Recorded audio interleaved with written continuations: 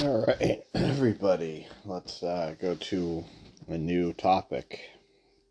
I've been trying to catch up with a lot of the absences that I've had lately, and I apologize for that. So, now we're going to go back into this new movement that's been going on. And I want you guys to be very cautious about this movement because it's a very heretical movement. The reason why is because, one, it's historically irrelevant. The history behind it is a false history, and it is part of a culture that is demeaning and trying to change the history of the Bible. Excuse me. The whole point of what I'm trying to explain is that this is what we reference as the BHI movement, or what I reference, BHI is what I reference that, but the Black Hebrew Israelites movement. Now, what are the Black Hebrew Israelites? Well, the Black Hebrew Israelites are based on the series of books that have been coming out that trying to say that Africa was the original Eden. And that based in the Bible, because Jesus has been depicted as having dark bronze skin or burnt bronze skin in the book of Revelation, or in the book of Daniel, and kind of hair like wool, like an afro almost, people are starting to believe that Jesus was African. Now, let's make things clear. Jesus was born in Bethlehem. He was a Nazarene, or from Nazareth. So he was in Israel, Upper Israel. Bethlehem was, I believe, located a little bit more south, in the area of Judah, where he was supposed to come out of. That's why he's known as the Lion of Judah. Now, let's go back to all the way back to Adam and Eve and Abraham and Noah and all them. So where was Adam and Eve coming from? They came from Eden. Now, because the Black Hebrew Israelites claim Africa as Eden, we have to realize what the Bible says. The Bible says that there was 4 rivers, the Pishon, the Tigris, the Euphrates, and another river that would all basically meet in one area, and that area is where the Garden of Eden was supposed to be. When we reference this in the Bible, in the book of Genesis, we look at this and we understand that the Euphrates River is nowhere near Egypt. It's nowhere near Africa. It's actually in Mesopotamia, in Asia. So, the Black Hebrew Israelites have been geographically wrong. They don't know geography. And I'm not saying this to downgrade or denote or insult them, but they are being indoctrinated by things because they want to feel superior. They're becoming the new Pharisees. And the reason why I'm bringing this up is because one of the Black Hebrew Israelites was going on and had a discussion with me about grace and the law and different things. So, that said, in this, I'm not going to reference his name because we don't need to, badmouth anybody here. I'm trying to correct him in a loving way. But I also want to correct everybody who claims to be a Black Hebrew Israelite or are looking into the Black Hebrew Israelite movement because of these simple notions of Afrocentric culture. Afrocentric culture is basically when African people are trying to take every part of history and attribute it to Africa. For example, there's people in Africa that believe that they were originally the Native Americans. There's people in Africa that believe that they created the samurai or the katana, or they're the ones that invented things that had nothing, that have never been invented in Africa. So, going by these notes, in history, we understand that Africa as itself was a very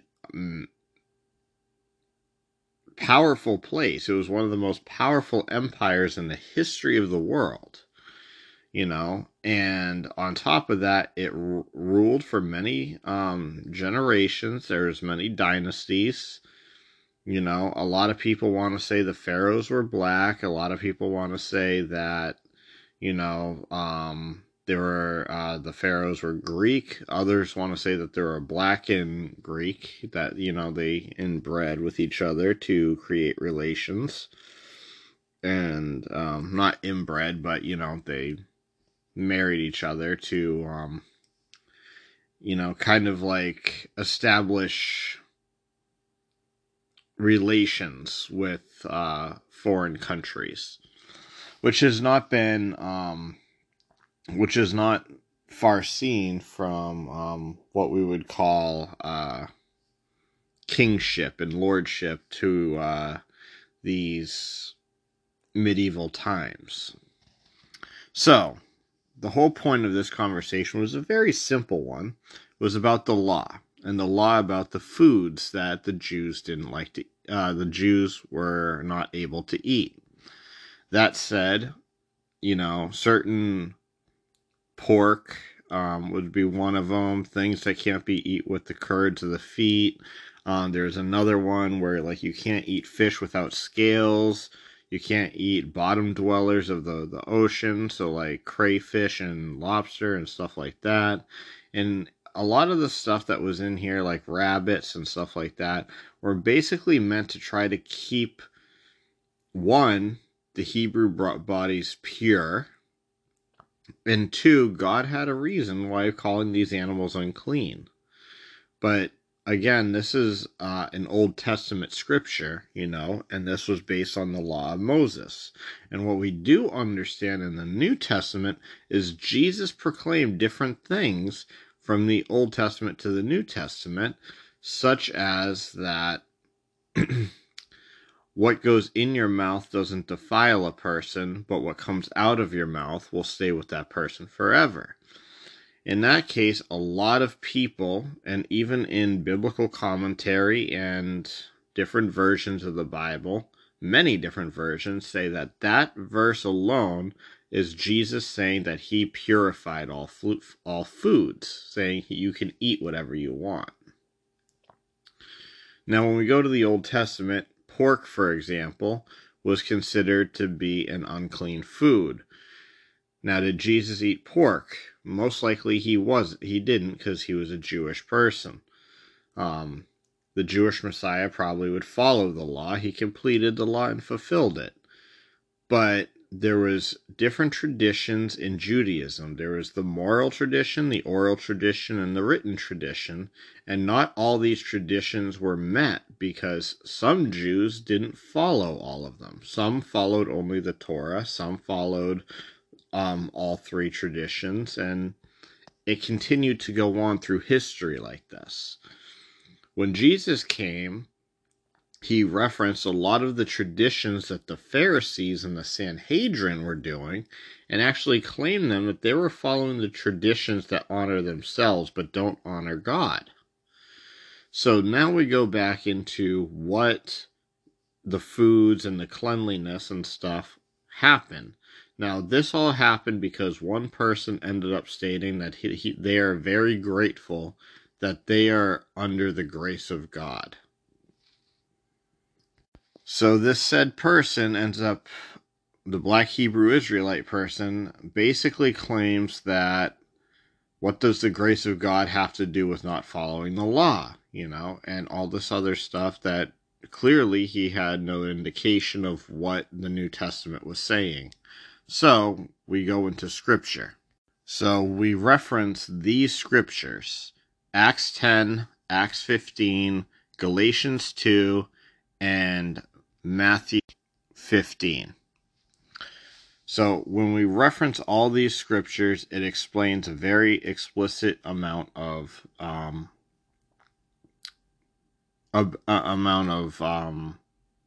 order of what Jesus and the apostles were proclaiming.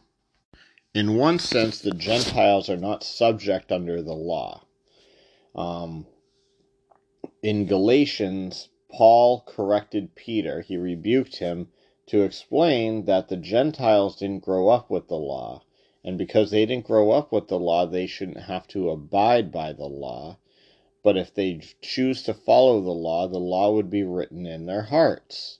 If their law is written in their hearts, then they can follow the law, but they're not following the law because they need to follow the law. They're following the law because in their heart they feel that this is what God would want. And then when you go into Acts 15, that is the Council of Jerusalem, where they even agreed. The whole entire Council of Jerusalem agreed that the Gentiles are not subject under the law, even though a lot of the Jewish people wanted them to be subject under it. It was decreed that the Gentiles would not have to be subject under it. We reference down going into Romans 11, where it explains the grafting of the Gentiles being into the tree. The grafting of the Gentiles was basically because the Jewish people rejected the Messiah, and they rejected the gospel, which was the form of salvation that God has proclaimed for the lost sheep of Israel.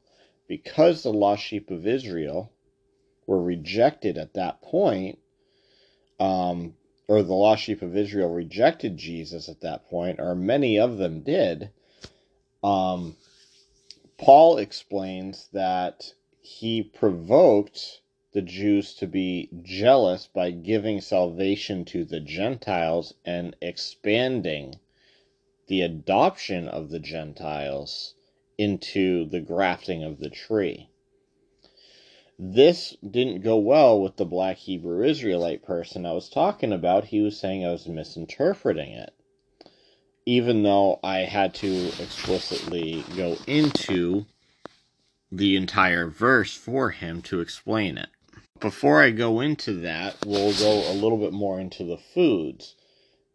It is later explained in the Bible that the food should not be, the food that we shouldn't eat is blood and food sacrificed to idols. So food sacrificed to idols and blood, food of blood, we shouldn't be eating. Those are the two things that were in the new covenant that have been stated that we should abstain from. Now, a lot of people are worried about eating a rare steak or something like that. One thing that I've been kind of back and forth about, and anybody can correct me with this because I'm still fully unsure about this, but when you cook a steak, the blood liquid of that will eventually be evaporated, so the redness that comes from the steak is actually hemoglobin. And the hemoglobin that comes from the steak is actually fine for us to eat, from what I've been taught. Now, I don't know if that's 100% certain or true, but that's essentially what I've been explained. And the explanation of that would basically mean that if you want your steak rare, you can have your steak rare because it's not exactly blood you're eating, it's hemoglobin because the blood would have been evaporated from that point. And you're just eating the juices and the fats from the steak that are mixed with the redness of the steak, which is creating it that bloody texture that makes it look like blood. Obviously, I think if the steak is severely undercooked. If you have more of a blue rare steak or like an ultra blue rare steak, you're probably going to be enticed to be drinking or eating some of the blood in the steak. I am not 100% certain. I'm not a chef.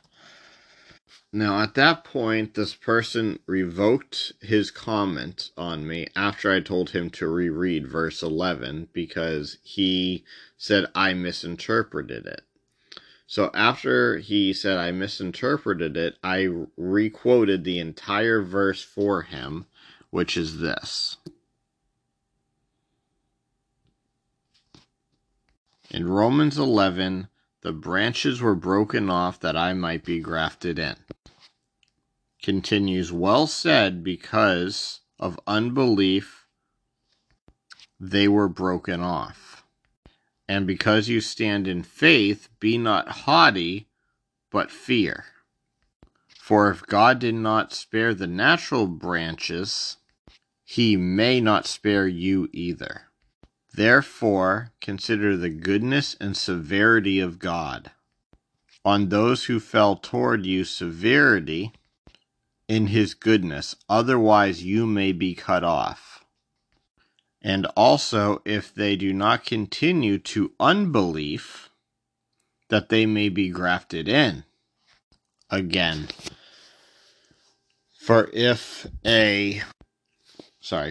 you were cut out of an olive tree which was wild by nature, and were grafted into, contrary to nature, into a cultivated olive tree, how much more of these natural branches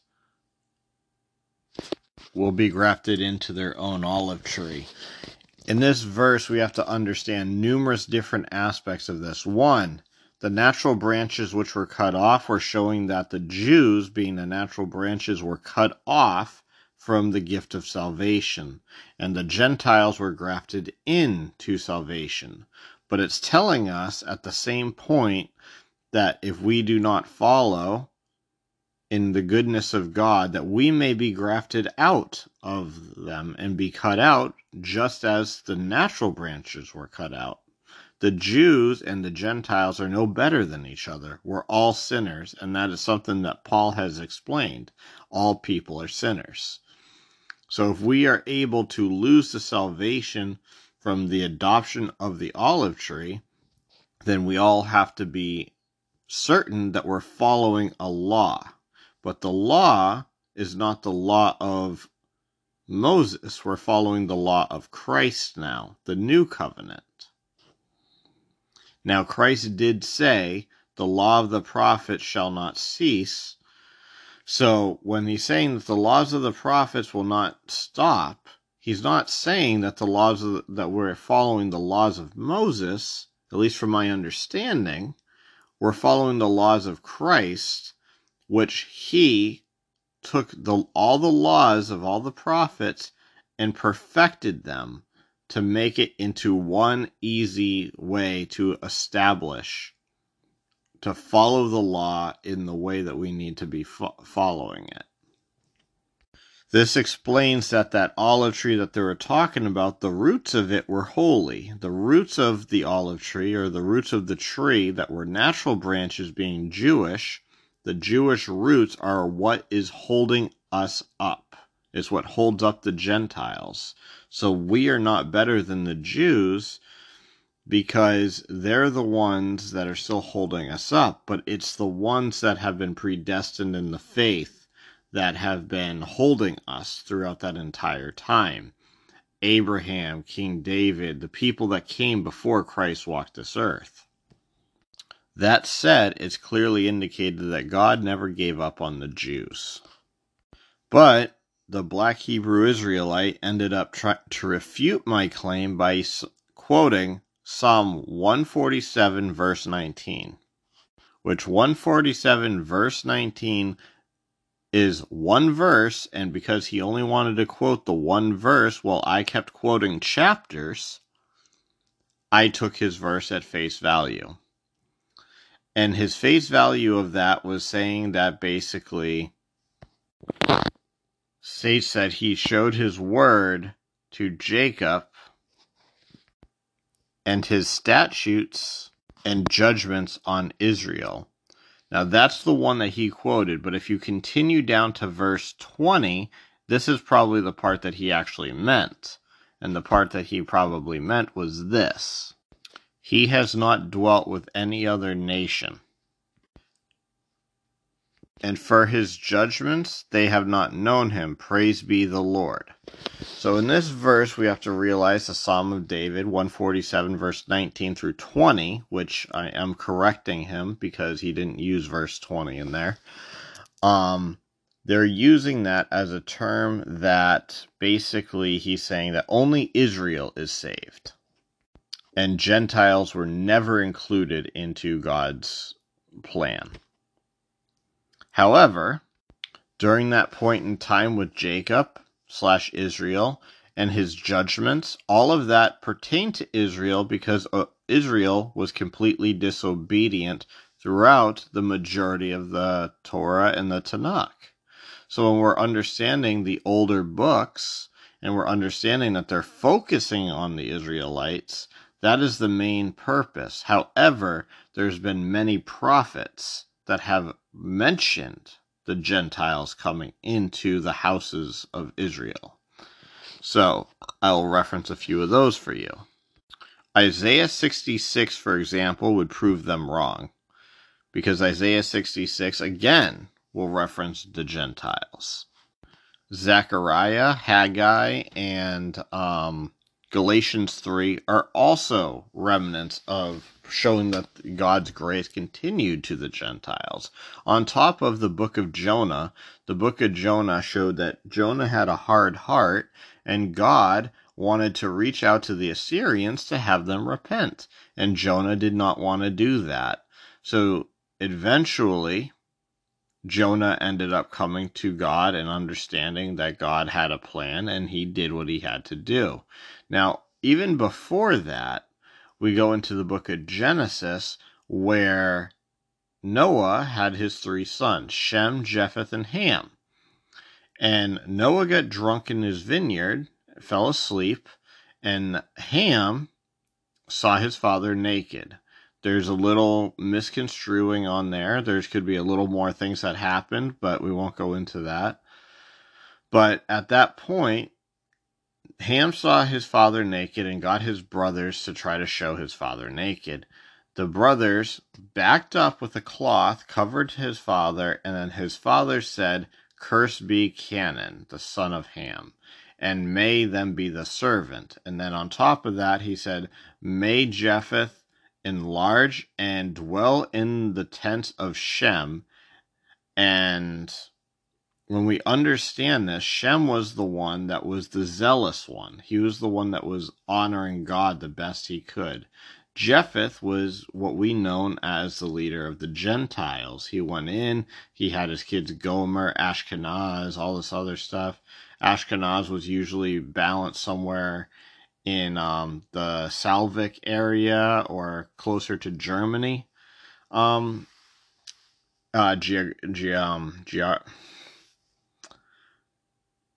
In the geological sense. And even Hosea introduced God's word to the Gentiles and explained that. There's many, many verses in the Bible that says that the Gentiles will seek the Hebrew God, and that the Gentiles will dwell in and sit with the will sit and dine with the Jews. So when we're understanding that God's plan was to originally come to the Gentiles, this black Hebrew Israelite person didn't believe it. So he goes against what the actual scriptures say because he wants to feel entitled, much like the Pharisees that were in the New Testament.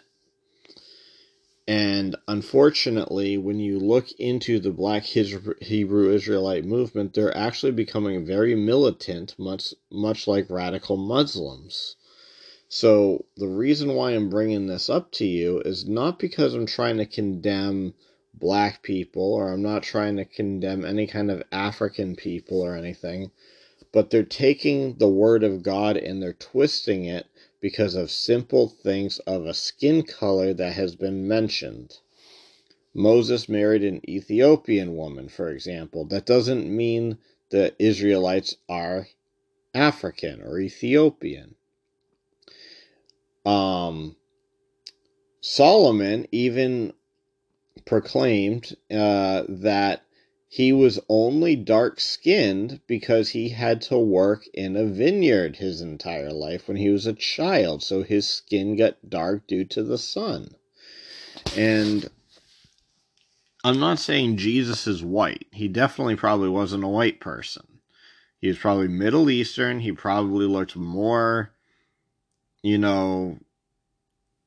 Iranian or, something along those lines with a very dark or tannish skin. But there's no way that you can look at Jesus and claim him to be an African. There's no way to look at the tribes of Israel and say that they were African. Abraham came from Mesopotamia, as I stated. When Abraham came from Mesopotamia in if you reference where is, it was in Iraq, today's Iraq. And he traveled to Canaan, and his offspring came from there. So any dark skin that came from there was due to the location that they were in. As Abraham's family grew and the tribes started to grow and the slavery happened in Egypt for 400 years before Moses arrived, what we have to understand is that these people were most likely Sumerians. Sumerians, Mesopotamians, possibly, somewhere closer to the Persian area, but from Abraham, he came from Iraq. If you actually go to Iraq, there's the ziggurat he was actually in, and then there's actually archaeological evidence that actually says that Abraham lived there, and it is believed that they even have the ruins of Abraham's house there, archaeologically. So, when we understand this Black Hebrew Israelite movement, do not be put astray. Do not be indoctrinated. Do not think that you need to bow down to these people and pray to them and worship them and kiss their feet, because this is one of the things that is happening to our society becoming a woke society. And I hate using that term woke, but that's the term that's used today, and that's what everybody is starting to believe. So realize that I could go into history. I could go through all the different things that happened. I do not agree with slavery. I do not agree with that kind of stuff. But at that time in the Bible, in the Old Testament, that was a part of history. Every nation had slaves. Egypt had them. Persia had them. Babylon had them. So when we go into these references of slavery and we go into these references of how people lived and everything like that, what we need to understand is it comes down to what the Bible says and not what people want to interpret from the Bible. There's a difference between eisegesis and exegesis. So when we go down to the Black Hebrew Israelites, this movement that's occurring, do not believe these people. When I went to go understand why this guy was believing these things, I thought he was just a Jewish person that hated Christianity. A lot of Jews are brought up to hate Christians. That's just how they are raised. That's how some Jewish people were explained, that part of their Jewish faith is to hate Christians. But going on to understand how his mind process was, he was a Black Hebrew Israelite. He was being a victim. He was looking at himself as, I'm a victim, my ancestors were slaves, there was this and that happened, and I agree that this stuff is horrible stuff that happened to, his ancestors. But it's not happening to him. In fact, he had a post where he was saluting and promoting and encouraging and loving this one guy in a civil war that apparently stated, I don't know how true it is because I don't believe TikTok videos, but stated that he only went into the Civil War. The only reason why he did it is because he wanted to kill as many white people as he could and get away with it. And that shows me that he is more racist than any white person or any Latino or any Asian or any other nationality or race that you can ever see, because he promotes the killing or almost a genocide of a specific color of people. That said, on my mother's side, I have Jewish blood in me. Right? Am I a tribe of Israel? I have no idea. Am I Jewish in nature? Do I follow Judaism? No, I'm a Christian. But Christianity is a branch of Judaism. That's what we have to understand. Without Judaism, Christianity didn't come because Jesus was a Jew. So we have the Judaism, we have Christianity, we have all of this coming in, and what was even stated? There's neither Jew nor Greek, no slave nor free, right? No male or female in Christ Jesus. And when we understand that, we understand one specific purpose in here is that we're all people, we're all united, and we all need to be united under God. But there's a very narrow path that we need to follow, and the path of indoctrination is the path that's going to lead us into the wrong path. It's not going to lead us into a narrow path. It's going to lead us into a wrong path, away from God, and to become hated, to be hateful people to all these other people. And that's not what Christianity is about. It's about loving your neighbor. And I approached this guy with the amount of kindness as I could. Even though I was slightly blunt with him, I tried to approach him with kindness. And I tried to explain to him what these biblical texts meant. I also explained to him the best I could, but he didn't want to hear it. And as Jesus says, he who has an ear, let him hear. So I had to brush my feet away and walk away from the situation because he refuses to hear. So what I'm trying to say to all of you is don't be indoctrinated. Do not follow these doctrines that are misleading you from Christ. And I'm not just talking about black Hebrew Israelites. I'm talking about any kind of indoctrination, whether it's black Hebrew Israelites, Calvinism, Arminianism, Lutheranism, Catholicism, Orthodoxy, Jehovah's Witness, Mormonism, Seventh-day Adventist, going down to certain Pentecostal branches that have wrong doctrines. When we go through every single one of these features and these functions, there's one thing that we have to understand is that we have the Bible.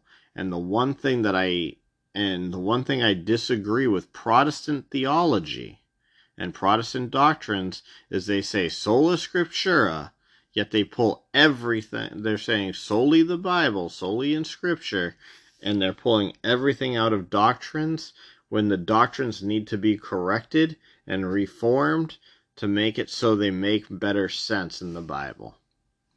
So whether you agree with me or not, this might make me lose followers. This might make you not like me. And I am deeply sorry if I offend you. But the point is that God wants us to follow His Word. And His Word is essential to our belief, to our fellowship with Him, to our relationship with Him, and to our honor to Him. The Word of God is what we need to follow To love, honor, and worship God, we need to understand His Word, not understand the commentaries of people trying to interpret something, because as Peter said, we must obey God rather than men. And if you're going to obey men, then you have the problem right there. The problem is indoctrination. So I'm not saying all doctrines are false, and I'm not saying all doctrines are bad. But when a doctrine is presented to you, verify the doctrine with the Bible. Don't verify the Bible with the doctrine.